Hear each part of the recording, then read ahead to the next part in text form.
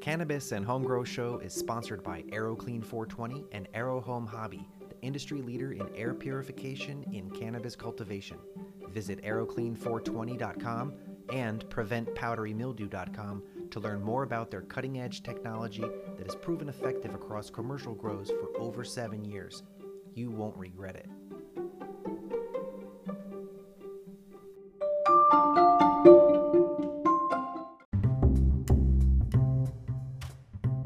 Dark Heart Nursery is California's leading cannabis nursery, offering over 100 plus varieties of premium genetics. From new strains to classics and exotics, there's something for everyone. Home growers and farmers can learn more at darkheartnursery.com.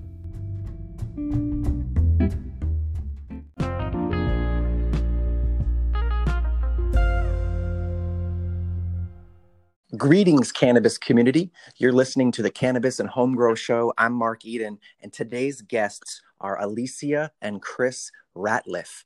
Alisia is a cannabis scientist, and she's many, many years. Her partner, Chris, is up to all kinds of things, and I would love to first, Alisia, who is your husband? How did he become your business partner? And how did you become a cannabis scientist? Lay it on us. Sure. Well, thank you so much, Mark, for having both of us today. I'm really excited to speak with you a little bit about what we do and my husband and Victus and all of that. So thank you. Just to get kind of into it. So my husband, Chris, is absolutely amazing mentor and supporter and life partner. We've been together now for 11 years and we've been married for 6 and we have 2 beautiful children. But just to kind of get into what he does specifically alongside with me is just really coach a lot of my career decisions and things that I've done over the past 4.5 years working in cannabis.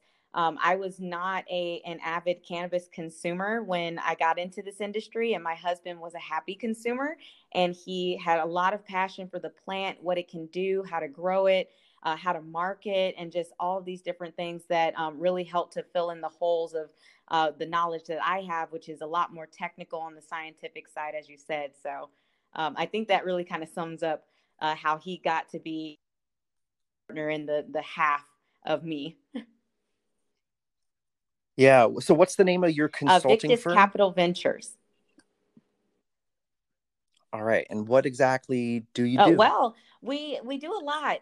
We actually started Victus last year.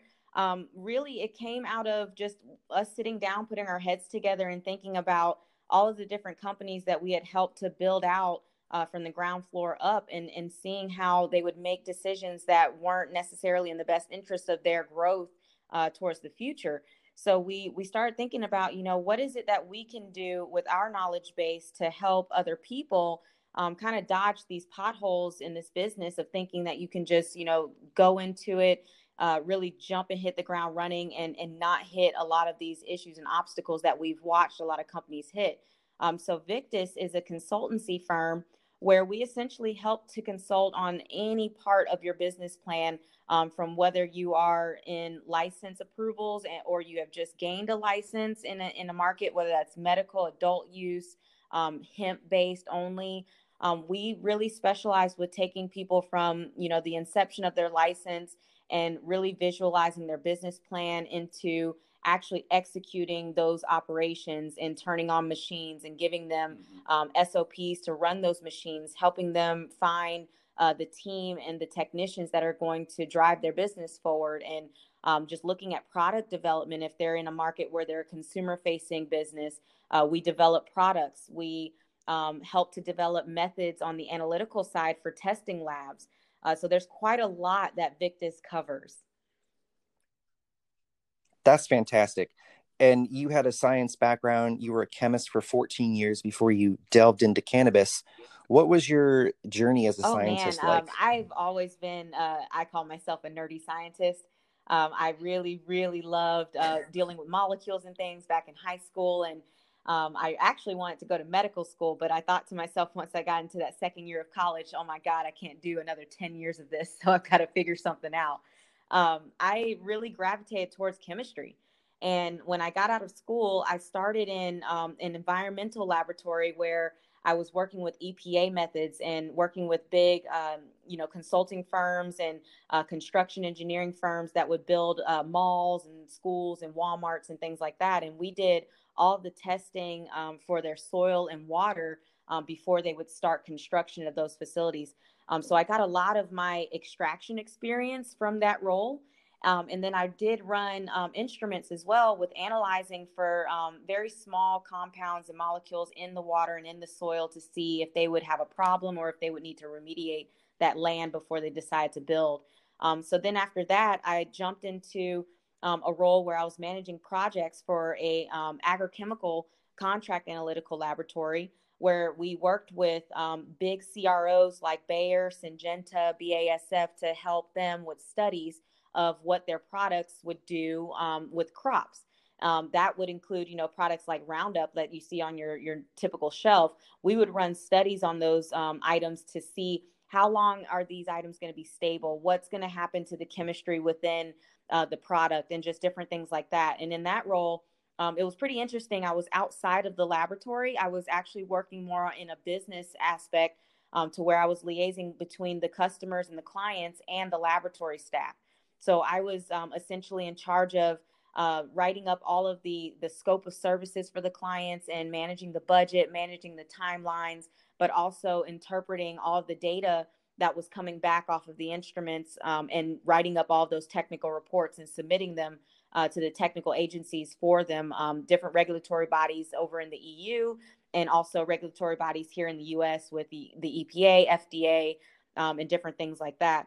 And then, just working within those roles, I honestly just did not feel very fulfilled. I felt like I was a jobber. I felt like I was going in and punching a clock and, essentially just following someone else's program. And one day I just, I went home and I told Chris about my experiences. And I was just like, there's just something not very impactful about what I do day to day. And I actually had the opportunity to just be in the right place at the right time while I was looking for another role. And that's when I stepped into cannabis. And it really just changed my entire trajectory in my career. It changed my life. I really, really love that I made that decision. Yeah, you've really become an extraction Yeah, artist. I did. I started out, really when I jumped into it, I started working for one of the first licenses out of Florida. Florida's program started in 2016. And I, took the role on as a laboratory director, thinking that I was going to go into this startup that, was a building and just needed some equipment, needed some, TLC. But I walked into a freshly demoed area that was literally nothing but dirt. And I looked up at, the VP of ops at the time, and I was just like, oh my God, what are we going to do? And he was like, well, this is where we build out a facility and we start up a new, extraction program. And I had no idea about any of it. So I had to learn really quickly how to read blueprints, how to manage subcontractors and general contractors, and really understand the layout and how that was going to affect my staff and my team. And it was just such a complex endeavor, but it was so intriguing, and it challenged me in so many ways from what I was not used to in the lab. So I really, once I got that facility off the ground, it took about 4 to 6 months to finish out all the build out and get the equipment placed and hired the team. I had a small staff of about 12 chemists, and I was the only one that had any sort of experience outside of, the lab in extraction and all these different things. So I was the one that trained on extraction, and I started out with CO2 extraction, which is highly technical. And I really, really started to fall in love with it. Just the technique itself, the methodology, the equipment, understanding thermodynamics and running those pieces of equipment. And now, 4.5 years later, I've pretty much done every single extraction method except for using butane and propane. And one of the reasons for that is just, I haven't been in markets where that's allowed, but it's also, it can be dangerous too. So, yeah. Yeah. Well, hey, Chris, I just heard you. Yeah, hey, Chris, how did you get involved? Why did you get involved? Were you surprised when she came home and was receptive to yeah, absolutely. cannabis? I was actually a part of the influence that that was driving that forward. So, to back up a little bit, when she was working in that analytical lab, she was doing quite a bit, and like Rick James say, or is it James Brown? I think it's James Brown said, it's a man's world. And that's very true, unfortunately. And whenever there's a hard hitter like Alisia that knocks it over the fence almost every time, that little boy's baseball team mentality comes in of like, oh, the girl can't be better than me. Well, guess what, dude? She is. Yeah, for or real. a girl can't That be in whole charge. thing. So, she got her own project management professional's license, and they didn't really want to recognize that, trying to gaslight her. That's like a big thing I've noticed in the corporate world is gaslighting. That's like the main tool of staying on top and keeping someone's growth and salary down. And I just told her point blank, quit. And there's this big pride cloud that follows everybody around in their professional life that says, well, I can't quit. I got to stick through it because that makes me a hard ass. No, it doesn't. It kind of makes you hard headed. And yeah, I've told people they need to quit man. before too. If it's time to go, it's time to go. I'm pretty sure that God's got something waiting for you on the other side of this fence. The grass might not be greener yet, but when you get to working on it, it just might be. And so she went ahead and she quit. Like she said, she ran into the just perfect timing. I was trying to convince her to go ahead and take this role to help build out this cannabis lab and everything. And the whole goal was to learn, to get some experience so that we can use both of our experience to go ahead and start our own company to help people like investors and stakeholders build from the ground up. Mm-hmm. Because my background is in commercial and home renovations and a little bit of entrepreneurship. I say a little bit of entrepreneurship because in Jacksonville, Florida, if you're raised by the right people, you don't have a pocket full of talent. You have like an entire truck bed full of talents, and you can get around really quick. You can kind of get bored mastering one craft or the other. And so I've done a lot of things. And the last thing I did right before I started kind of being Alicia's coach and helper and holding her purse for her. I don't mind doing any of that. Before I did that, I was doing aviation maintenance for the government, and I got to do some really cool and interesting projects. And I was a primary hazmat handler reporting to the EPA, and asbestos abatement supervisor, as well as working with engineers and fabricating parts for our war fighters and helicopters. And I too had the same experience. Just people trying to block you, just waking up, not really feeling like I was fulfilling my purpose. And so one day I came home and I told Alisia the same thing she told me. I said, Alisia, I'm going to quit. Mm-hmm. Oh my God, Mark, it was such an interesting time too, because we had, obviously here I am transitioning out of what I've known for the last, 7, 8 years into something completely new. And here he is transitioning into, I'm ready to start our company. Let's do this. And we had just had our son. He was about 3 months old. We had just bought a house. I mean, there was just so many factors that would tell you, no, you need to stay at your job miserable. You need to stay at your job miserable. But for us, we really care about each other's happiness. And, you only have so much time, in your life to use, so it's like, why sit there and be miserable for many years of your life that you can never get back? Why not just try and risk it? Yes. So true. So that's how I came into true. the picture. And excuse me if I'm kind of a little too loud. I have a very projecting voice. Perfect. No, you're not loud. You're not loud. Not yet. Diversity and inclusion, we've talked about that in the past, the three of us. And, next to your cannabis science consulting, it seems like that's your second biggest project in the works, or at least you're really passionate about the matter. You do some public speaking on it. Maybe you could tell me a little bit about this thing called diversity and inclusion. Well, Mark, I wrote an article for the Cannabis Scientist magazine about diversity and inclusion, and I titled it Exploitation and Illusion. And I did that for a reason, because I feel like right now, especially with the climate that the country is in socially, companies, like I remember Gucci got in trouble because they put the blackface on a sweater, and it was extremely inappropriate. But what I think goes over a lot of people's heads is the exploitation part, where maybe an all white company will use an actual black person's face on their marketing for the illusion that they're diverse, or the illusion that they're progressive, or the illusion that they're inclusive in their business practices. But if you go and you look at their board, you look at the stakeholders, you look at, what are they doing for the community? Are they a cheerful giver? Do they do any of those things? And the answer is no. And my direct relationship with diversity and inclusion, I am a Freemason, the Prince Hall affiliation, and most of my brothers are African Americans.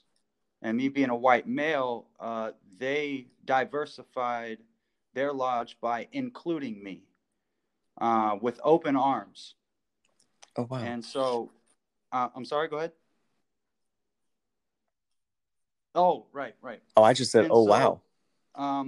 I'm directly connected with diversity and inclusion. I know what it looks like. I know what it feels like, and I know what it doesn't look like. Mm-hmm. And so when it comes to the cannabis side of it, primarily you have, and it's no fault of a lot of people's, okay, but it is a fault of the overall stigma of most of the people in the boardrooms, the stakeholders making millions of dollars, pushing thousands of pounds of cannabis, are Caucasian.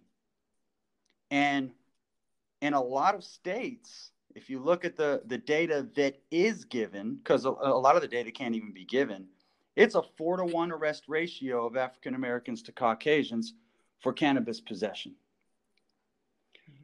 That's a big problem to me.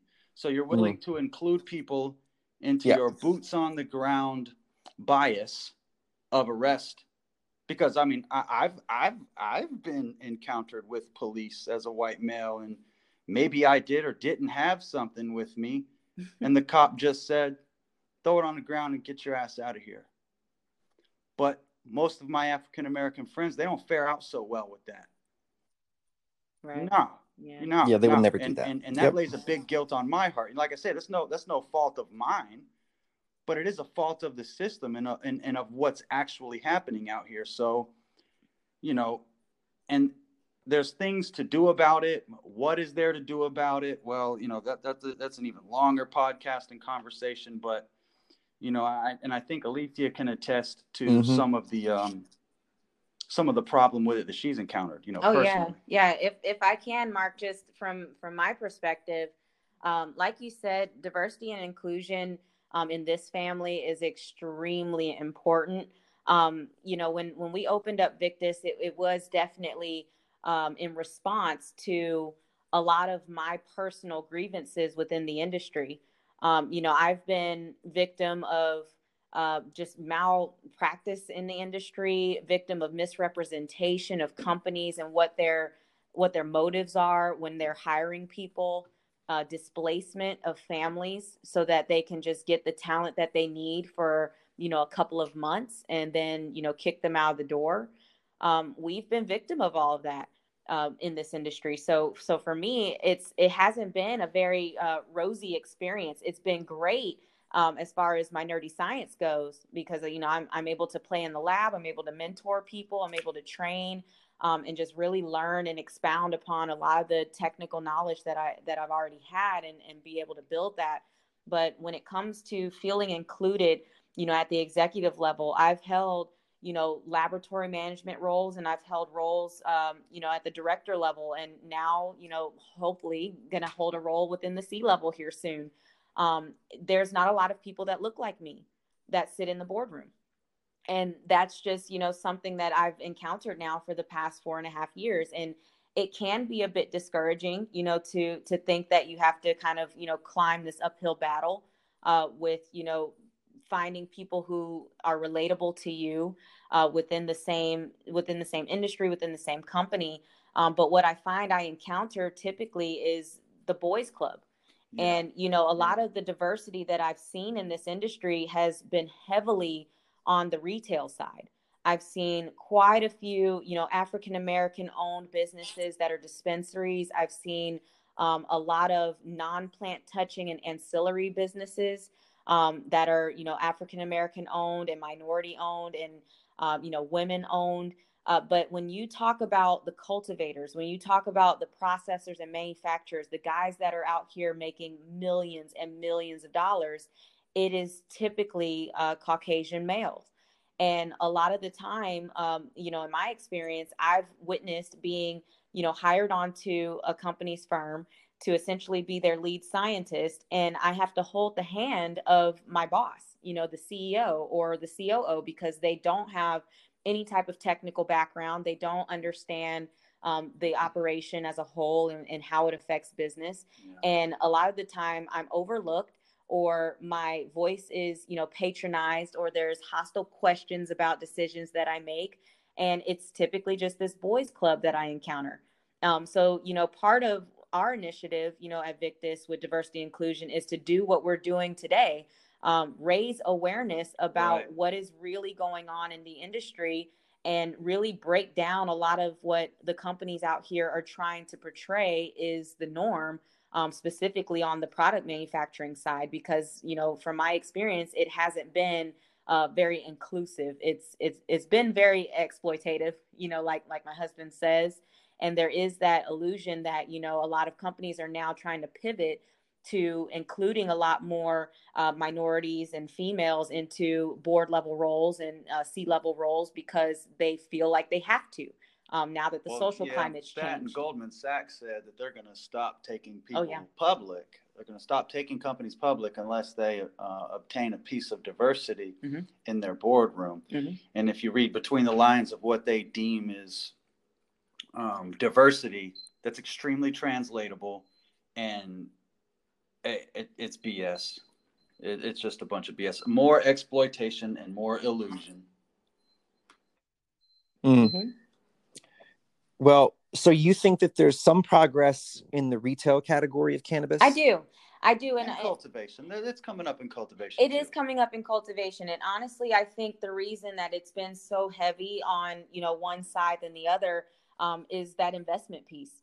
I feel as if, it's a lot easier for African Americans or minorities to be able to gain license in horizontal markets where they don't have to come out of pocket, for that upfront cost of the license and build out and starting up the operation in millions and millions of dollars.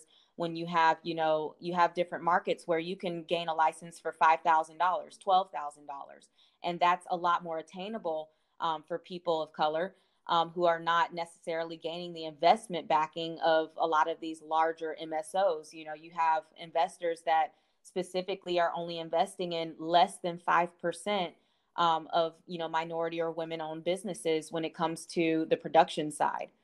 So that I think really drives home why it's a little bit heavier on the retail side, because it's just a little bit more attainable, in my opinion. When you're looking at Florida, when Florida got started with the 5 major licenses that were awarded, it was a vertically integrated model. So when you talk about building a cultivation facility that's going to house thousands of plants, a manufacturing facility to be able to process and produce and infuse those products, and then dispensaries underneath that umbrella, you're easily at $25 to $50 million. Yeah, closer to 50 and 60. Easily. And that's not as attainable for communities that are underserved. They may not have the resources to those investment groups. They may not understand the language that needs to be on their business plan to be able to approach those types of investors.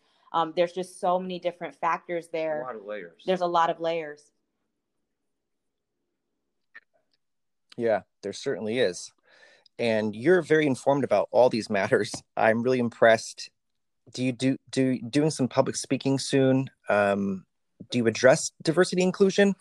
I know you're going to be at the STEM Yes. conference? So we, again, like I said, opportunities like this really help with our initiative of being able to spread the awareness of what's really going on in the industry. So, I've now, since 2019, I've been a public speaker. I've spoken on multiple conference panels, just in, technical aspects of, extraction, build out, project management, supply chain management, different things like that. But because I am a woman of color, I always like to, just try to bring some sort of commentary in about diversity, because I think it's so important, not just from, an ethnic standpoint, but just from a background standpoint. I mean, I've hired and managed multiple teams of people that I really truly feel need to have that diversity when it comes to, a manufacturing lab. You need to have chemists, you need to have biologists, you need to have physicists that understand thermodynamics. Right. You need to have people who are great with sales and social media presence. There's just so much that can be gained from diversity. And as you mentioned, my next public speaking engagement will be with Westchester University of Pennsylvania. They're having a conference that's specifically about diversity and inclusion in STEM workplaces, and how it's lacking.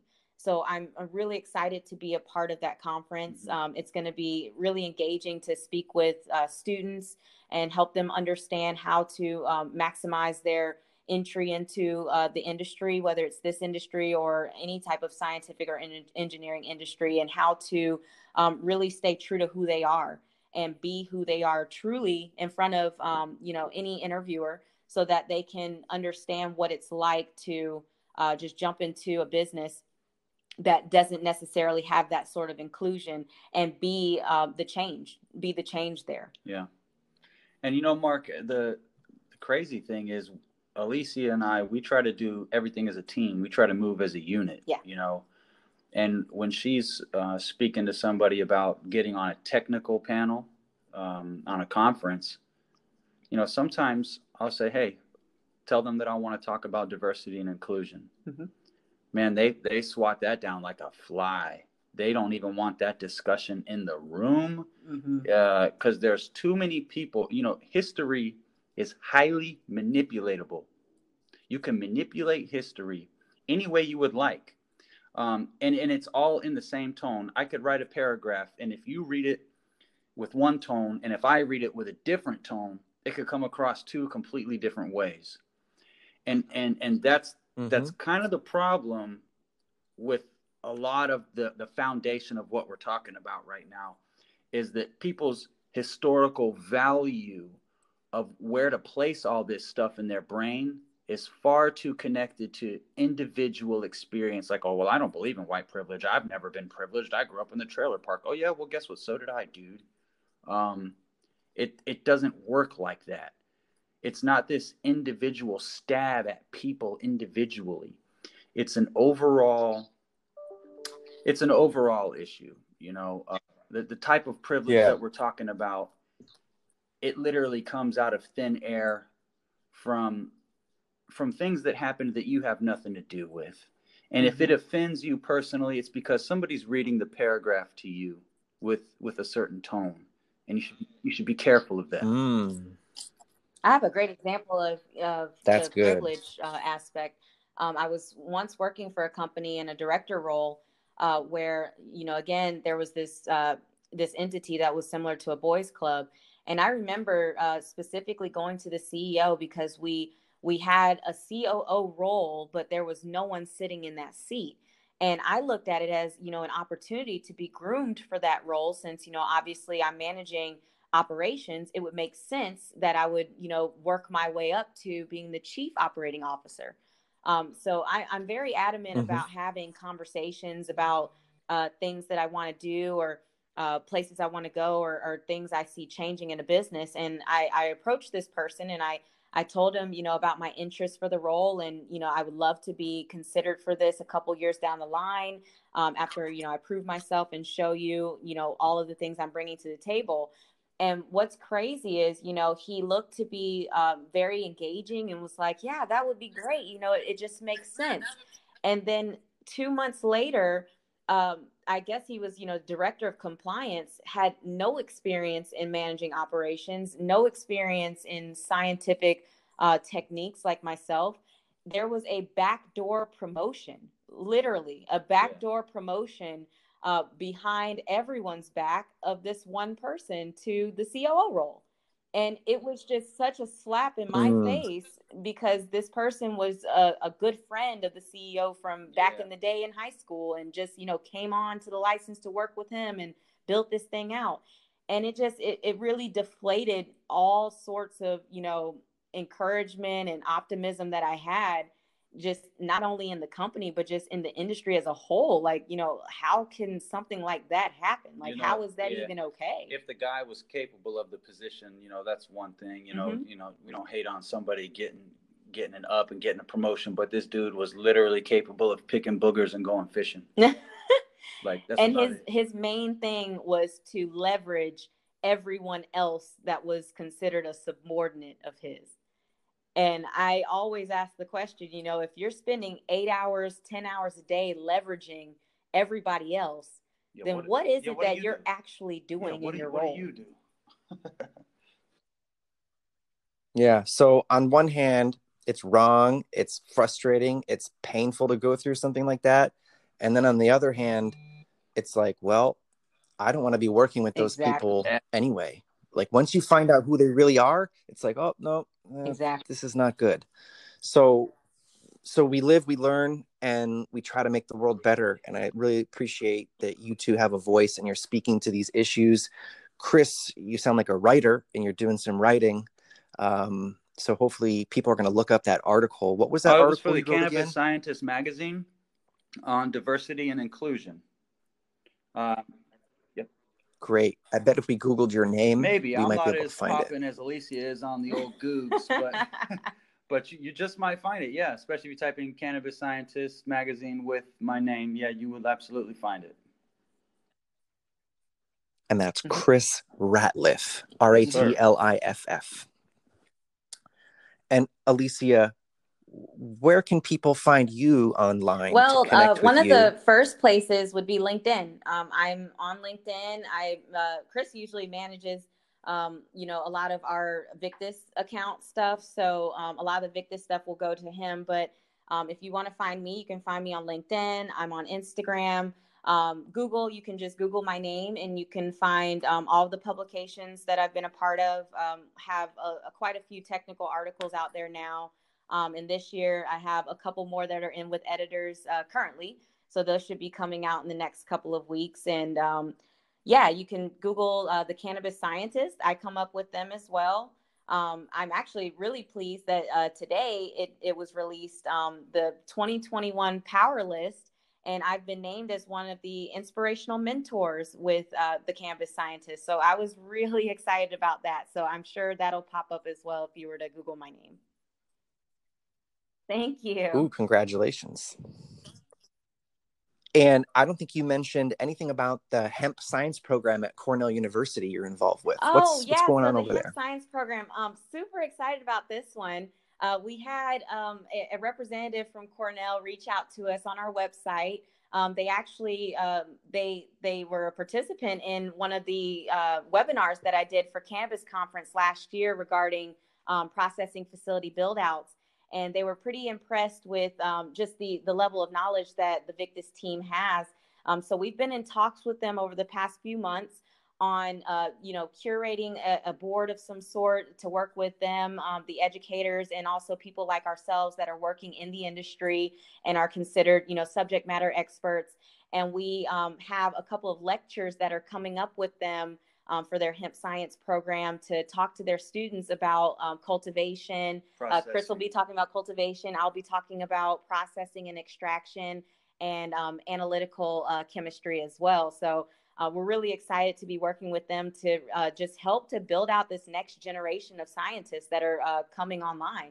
I'm really excited about a lot of the innovation and technologies that are coming out. So we're definitely going to need some smart people to run the machines. Absolutely. That is exciting. Cornell University is very well known. So I'm I'm kind of surprised that they're jumping into hemp cannabis. Right now. Yes. Hemp. I don't want to get them in trouble. Okay, for sure. Well, hopefully, hemp is the first foot in. Absolutely. And now you two are based in Florida, Jacksonville, right? What's going on with the cannabis laws in Florida? Florida's been a very interesting market. I feel like a lot of companies have had their eyes on Florida for a long time. And it's actually, to me, it's been a little bit untouchable for a little bit. When they started up their program in mid to late 2016, like I mentioned before, there were about 5 major licenses that were awarded by the DOH. And those licenses had to be vertically integrated, which you have to have a large capital investment to do so. So when those companies came out of the gate, they really hit the ground running. And you have, Curaleaf here. You have, Trulieve is the front runner here in Florida. They're really innovative with their product line. And there's been a lot of change in the laws. We're still a medical market. And when they came online about 2016, 2017, there were quite a few contingencies to the law to where, you couldn't sell flour. You couldn't sell things like edibles. There was a lot of regulation around vape carts. But now you're starting to see a lot of that lax away as the market matures, and you have flower sales happening. You have quite an array of edible options and offerings. You have additional conditions that have been listed with the laws as far as what's considered actionable for a medical card. And then, in my opinion, I think we're going to start to see a recreational market here in the next couple of years, whether that be through legislation or be through a vote. But I think with Florida being such a big market, I mean, they have over 200 to 250,000 patients right now. And that's huge compared to a lot of other medical markets. And, with, pre-COVID, and hopefully once we start to see some sort of normalcy, the tourism here will ramp back up. And that's a big factor in recreational, in adult use being legalized here. So I'm pretty excited to see what's going to happen to Florida in the next 2 to 3 years, especially with all the different products coming out. Like we have solventless products now hitting the market. Did they bring the vertical licensing down to a horizontal market? They do have a horizontal market considered for the hemp side. So we have hemp that's coming online too. You have hemp cultivators at the university level for research, and they're now starting to award licenses for processors that will process hemp biomass and create a CBD market here too. So it's really booming, in my opinion, Mark. Yeah, because then you're gonna be able to pick up your vape pen. You're gonna be able to pick up a few joints and go to Disney World. So that's what they're gonna do. I mean, I don't really condone smoking of any type, but I know people are gonna do it. Yeah. Yes, they are. I did. Didn't you used to smoke? I actually got started out pretty young smoking, and I was a everyday kind of guy, not just one time a day. I was smoking like cigarettes because in Florida, especially Jacksonville, let me just speak for Jacksonville, and I know Miami's kind of the same, like whenever the legal industry came to Florida, most of us didn't care. Like, are you kidding me? What is that? The whole street is a cannabis industry in Florida. The whole neighborhood, the whole city is a cannabis industry in Florida, man. On top of the fact that it was monopolized, so the product prices were really high. Yeah, really high. So it was really nothing to even bat an eye at. We didn't care. Most of us now, the people who are ever too scared to even ask somebody for some, in the past, those are the people who become patients and other people that just want to try more safe products. And that would be me now. But I smoked maybe for 22 years. I mean, I'm only 35. So, I mean, that just tells you kind of how young I started smoking it. But smoke of any kind is not good for the soft tissues of your body.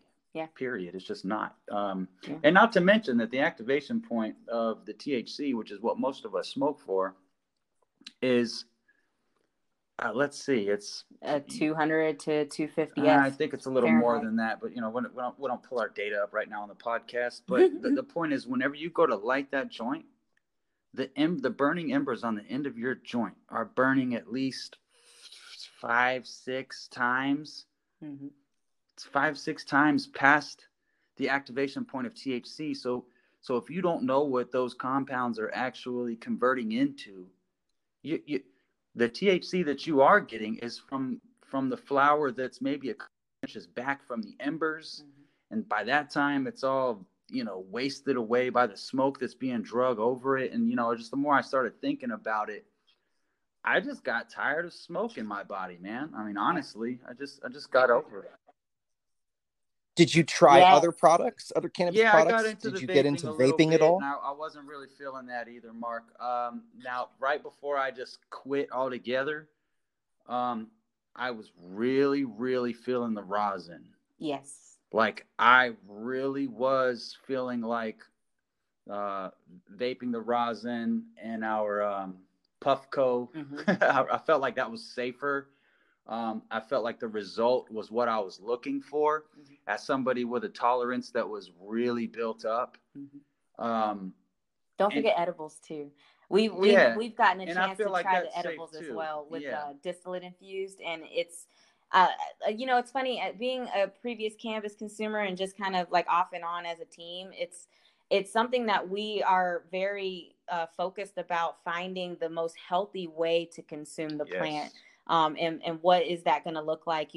Chris talks about smoking. My experience was smoking here and there, but I liked edibles. I liked tinctures. I deal with a lot of pain in my body just from different, injuries in the past, and, female things that a lot of people don't talk about. And I've kind of turned myself into a case study, when it comes to menstrual pain and using topicals, and how do those topicals work? How long does it take to affect you? And is it safe? So we've been down this avenue, and I guess it's a Victus initiative really, is to just find a more healthy and natural and just true to the plant essence as much as possible as we can when we do decide to consume.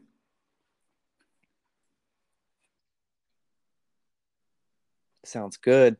Chris, did you want to say more about what was your experience from going from smoking flower to I the loved Puffco? it. Part of the reason I used to have a big beard and a big mustache, and then sometimes I shave it off because I want to see that face that's under there. But when I had my beard and I was smoking a lot, and I don't know, I got tired of the way it made my mustache smell. I got tired of the way that it made my fingertips smell. After 20-something years, I just got over it. And when I switched to the Puffco, it was like a miracle, man. It was like smoking a genie. It's just like, give me my 3 wishes all in once,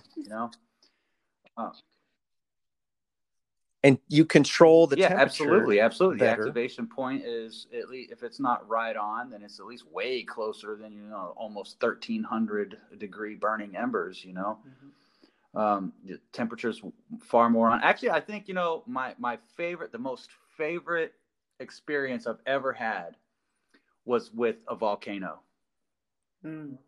And that's with dry herb. Back in the day, we had this experience where we had a pretty consistent supply of some very, very, very good stuff. We put it in the volcano one day in the back of this pizza shop. And I don't remember the rest of the day, but it was amazing. Yeah, the volcano's been around a long time. I talked to a lot of connoisseurs who smoked for a long time. This and that. They'd never even heard of the volcano. I'm like, dude, I heard about that in like 2005. Yeah, that's when I was trying it. I found it to be very, very strong, very powerful, and didn't really just kind of want one in my home because it was such an ordeal. But I'm a flower smoker. I smoke joints only. I don't really dabble in any other cannabis product currently. That may change someday, but for now, it's helping meet my needs. Everyone's got a reason why they consume, and mine's probably a little more medically based. But man, for all the people out there that are still relying on a glass of wine and getting drunk at night, like cannabis is such a great relaxing thing that say that again. Is much less harmful. Yes. I haven't had a drop of alcohol in 4 years. I'm so proud of that. Yep. It's funny. Yeah, I don't drink really at all. If I try a sip of a friend's drink, Mm-hmm. I mean, I'm just like, oh, it tastes awful. You kind of develop a distaste for it after Mm-hmm. you're Yeah, not consuming absolutely. alcohol for a while. Okay, let's circle back around real quick to diversity inclusion. I saw a meme online recently, and it was related to this issue of in cannabis, and it showed like 5 people at the bottom. On the next row up was 4 people. On the next row up was 3 people. On the next row up was one person, and the person on top was white. And then the next line down was the executives and they're white, and the next line down is the managers and they're white, and the next line down was some of the front facing positions, and those were the women and the people of color.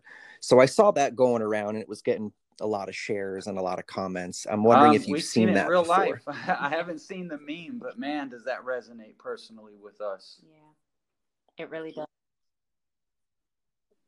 Yeah, it's it's really frustrating to know that we need so much more balance in this matter, and that each state is going to do their own thing.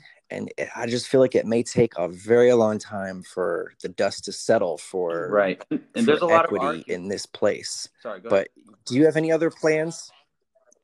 Yeah, go. No, I was just going to say, did you have any other plans for diversity inclusion, or any ideas for this to progress at a better speed?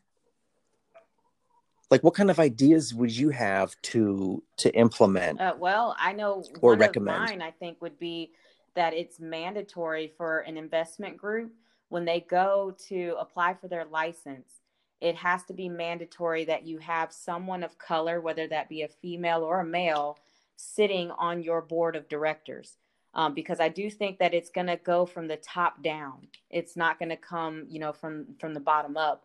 And that's going to be a big changer. When you look at a lot of investment groups, when you look at a lot of the boards of these cannabis companies, like you said, they're primarily Caucasian, and they're primarily Caucasian male. So I think, if you were to insert those things at the application level, then that will mandate that there's a piece of diversity within the decision making process when it comes to deciding who are the consultants that you're going with, deciding who are going to be your chiefs at the C level running your company day to day, And how you search for them. and how you search for Yeah. them, and how you market to the communities that are going to be heavily minority based or female based.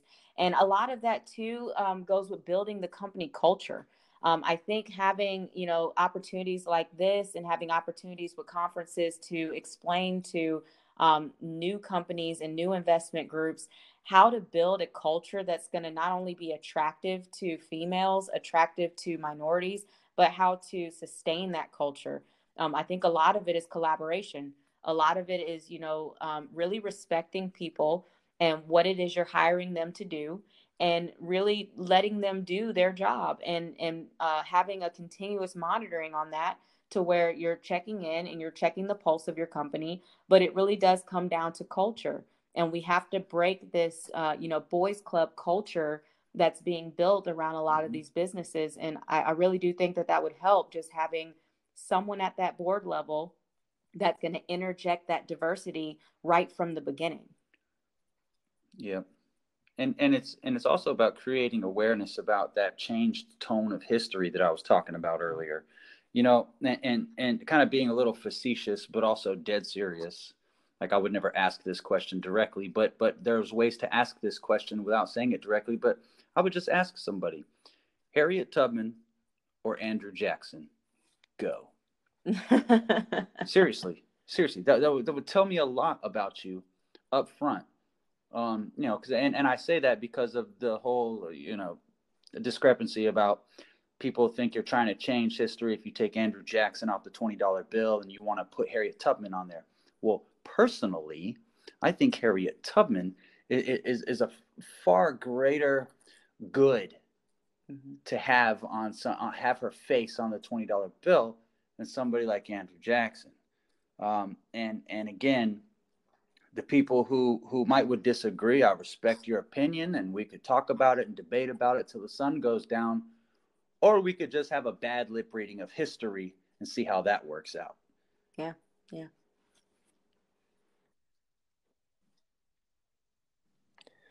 When I think of the limited amount of licenses, Yep. I think that that's part of the problem, because these limited amount of licenses in many cases are getting given to the friends of the city council members. And yeah, I know racism and privilege comes up in those instances a lot. I think if there was a lot more licenses, that this issue here Oh, would absolutely. actually, I I think, completely agree with evolve that. much faster. And I think a lot of that comes down to the state level, at legislation, when they're drafting the laws and rules around social equity and what that looks like. You have markets that will draft rules around, okay, you need to have at least half of your ownership is, obtained by someone of color or a female. But then you're seeing companies literally pay people to put their name on the application so that they can get that expedition and get that jump in the line to be able to get that license. That was seen in Ohio, where there was a company that was their license was revoked because they found out that they lied on their application, where they placed a Black female as 50% owner in their company, and that was not the case. She was nowhere to be found anywhere in their documents or anything like that. And then on the flip side, but also in Ohio, Alicia, they had they had it on the table for the was it equity program for the cannabis industry in Ohio, and it was stricken down twice because a company sued and said that's unconstitutional. You can't grant X amount of percentage of licenses to underserved communities because of something that happened during the war on drugs or something that happened 400 years ago, blah, blah, blah, blah, blah. Just getting into a conversation that really shows themselves. Yeah. But the sick part is they didn't even care because it was going to serve their purpose. And guess what? A judge struck it down twice and said, for us to create this equity program, it is unconstitutional because there is no history of racism in the cannabis industry because it's a new industry. Yeah. Wow. Yeah. It's so true. And then you have, situations where, there's a flip side to this too. There's, there's people of color who come from affluent backgrounds, and they are tied into, city councils. They're tied into legislative bodies and regulatory bodies that are issuing the licenses. And they have the means to be able to, schmooze the people and fill the pockets and say, hey, we're going to be a social equity client.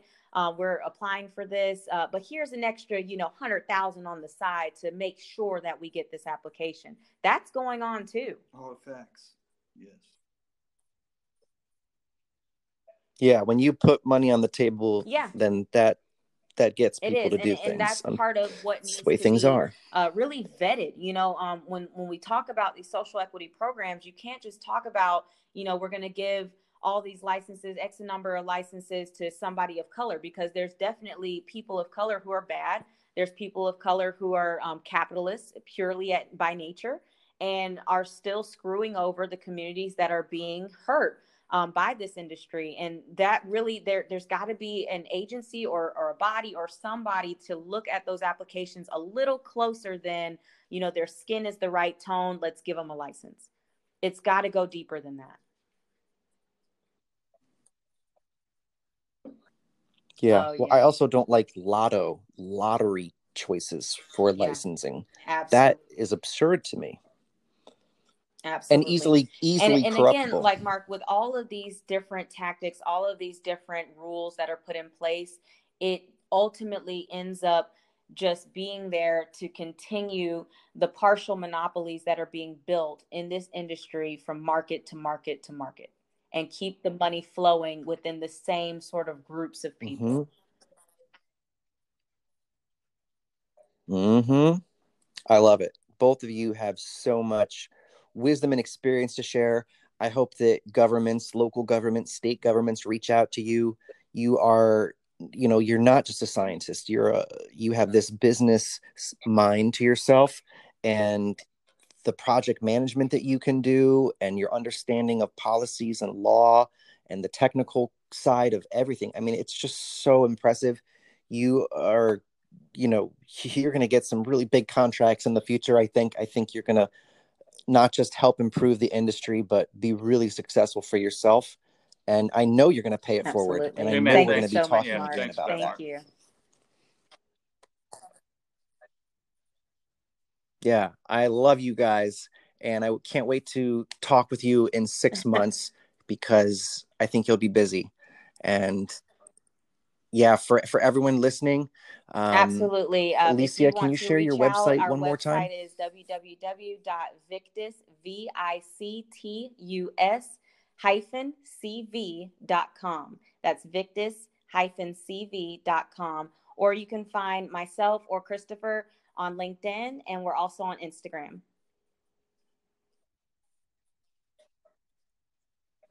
Awesome. Thank you so much for spending time with us today. I hope you have a great rest of your week. And thanks, Mark. keep in touch. Bye.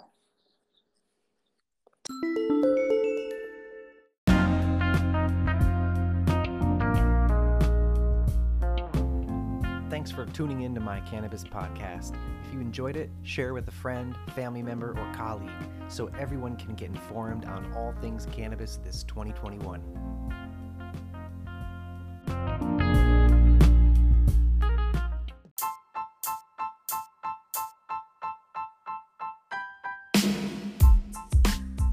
We're also selling high-quality hemp cigarettes made in San Diego, so if you're looking for an alternative to traditional cigarettes, look no further. They're made in San Diego, there's no nicotine, tobacco, or added chemicals, and everything, even the box, filter, and paper, are made from hemp.